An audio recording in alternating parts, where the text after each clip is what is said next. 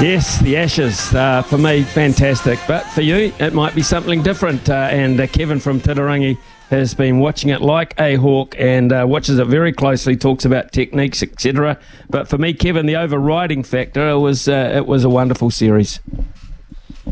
Oh, it was a great series, Smithy, and I enjoyed that interview you just had with Jeremy. Oh, that guy's got so much knowledge, and it's like when you're commentating, when you're speaking, you listen and you learn.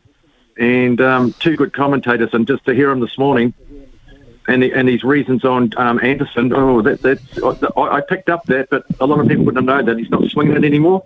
So then, hence the no wickets. But what a great series! I'm going to miss it because I was up all night.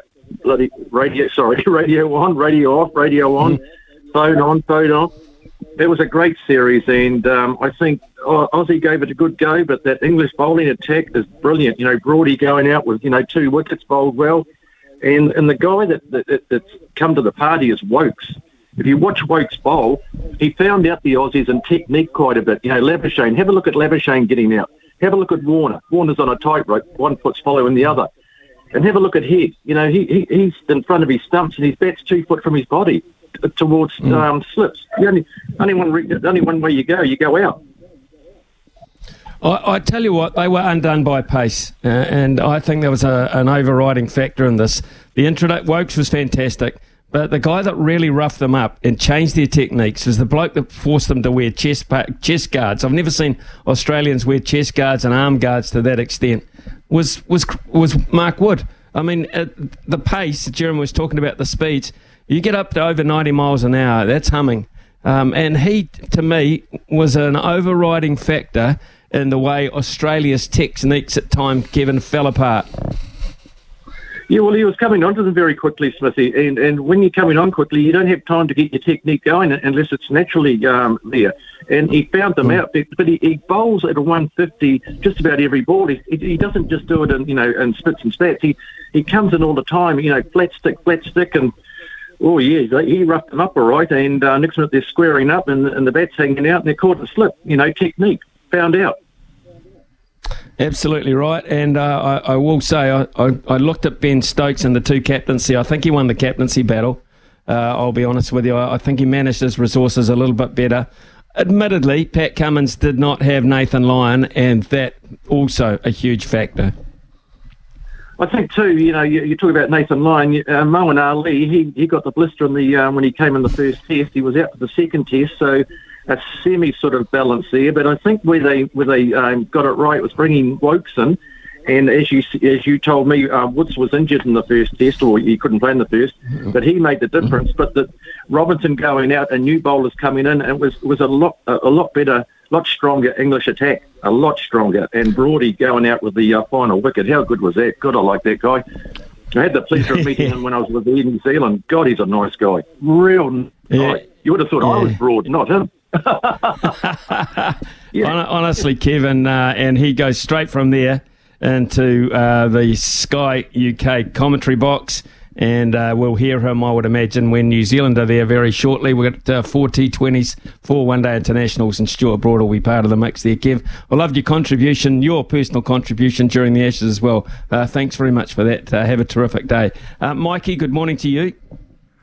Oh, g'day, Ian. Hey, fascinating, absolutely fascinating. I was in the UK for the last month, and the most interesting thing was the press and how after that first declaration, and they kind of climbed into baseball quite a lot. And I think what a lot of people, especially not particularly on this station, but certainly over there, forget is that Ben Stokes and Baz have been telling everybody, all and sundry, this is how they're going to play, and they haven't disappointed. So criticism aside, you think about the team about 3 years ago, and they couldn't even catch a cold. Absolutely pathetic team.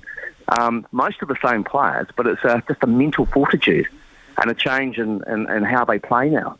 And it's done wonders for Test cricket. You think about the last probably 2 years, and New Zealand's been involved as well, some of the most exciting last day games I have ever seen. And I think it's brilliant. And I hope this baseball thing lasts because it brings the punters in and you're going to get a result. I can't believe the fact that every day you tuned in and listened, and you heard the effects through the microphone, or you watched a little bit on telly, if you could, and there was no empty seats, and people weren't leaving their seats either, because you leave your seat, go and stand in the line for a few beers or whatever, and man, you could miss something very, very special. I mean, it just lacked for nothing for me, Mikey. Nothing. No. Every pub I walked into, every airport that I was going through at the time, everyone was just glued to it. So, quite fascinating. Be interesting to see who wins your competition that you had at the start. If it wasn't for a rainy day, I think I would have got the old 3-2. But here you go. I think you would have. I think England. I mean, the rain in Manchester cost England very, very dearly. But you can't do much about that, and they tried their very best. Hey, I'll tell you what we'll do is 10:25 this morning.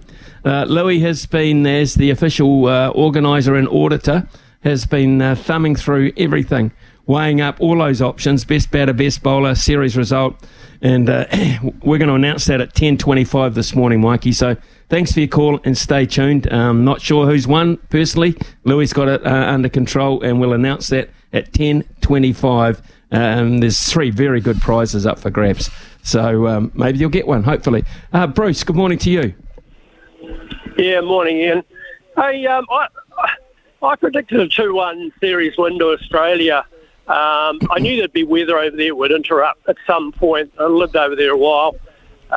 And man for man, with Lyon in there, I thought Australia would have enough. And I sort of proved that way. But with the support and the crowds and so on you saw, really they had no right to be favourites in my mind or even win that series. England really should have won it. And it's incredible that Test cricket is certainly alive and incredible.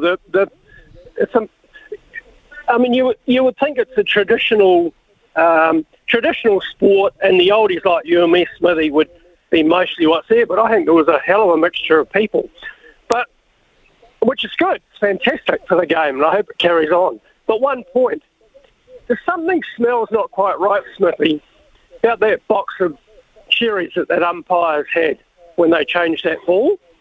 And everybody, every noted official and critic and ex-cricketer, Nasser, and all of them, Coach Jeremy made a comment about it. The difference between that ball they changed and the new one was chalk and cheese, and that really changed that game hugely. And I'm not quite sure. We may not hear the end of it on that. We might not hear the end of it.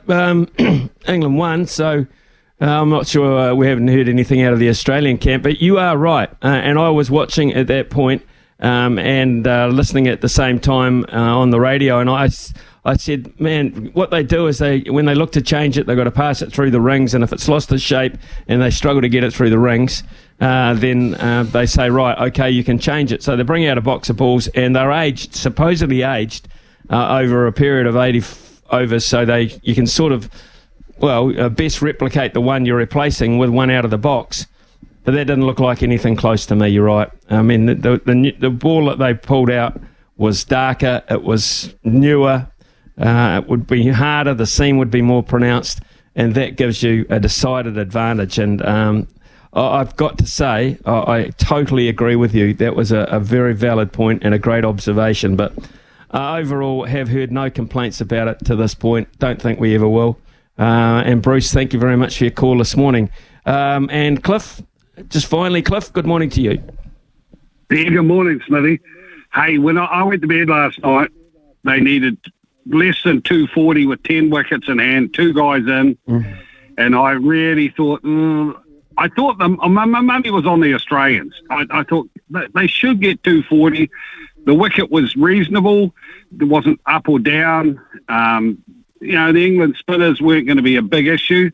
I knew that Wokes was bowling well, and he brings the ball back in nice, and he does that little bit of late movement. I thought, well, if Wood has a good spell. They got a chance, but I thought 240 with two guys in, that they were going to be able to do it. But it's just the way the whole series has been. Just when you think one team has got the chance to win, the other team suddenly pops out and does something. And it was like the Cummings-Lyon partnership in the first test. That won them the game. And then the run out, or the stumping run out, things like that, they can make a difference. And that's what made the series so good. I think some of the it was a long series to play 6 tests in a row, especially for the Aussies playing that World Champs and then having to play 5, and maybe Cummings and some of them were a bit jaded. They could have done with another spell between, maybe even just a practice game in between the second and third test, but that wasn't to be. So they just had the knuckle. But it was a good series to watch. It's a great series to watch, Cliffy. Thanks very much for your observations. It was a terrific series. And we'll have more on it, and continue to send your texts in as well, please, on 8833 here on SENZ. Thanks so much for the calls.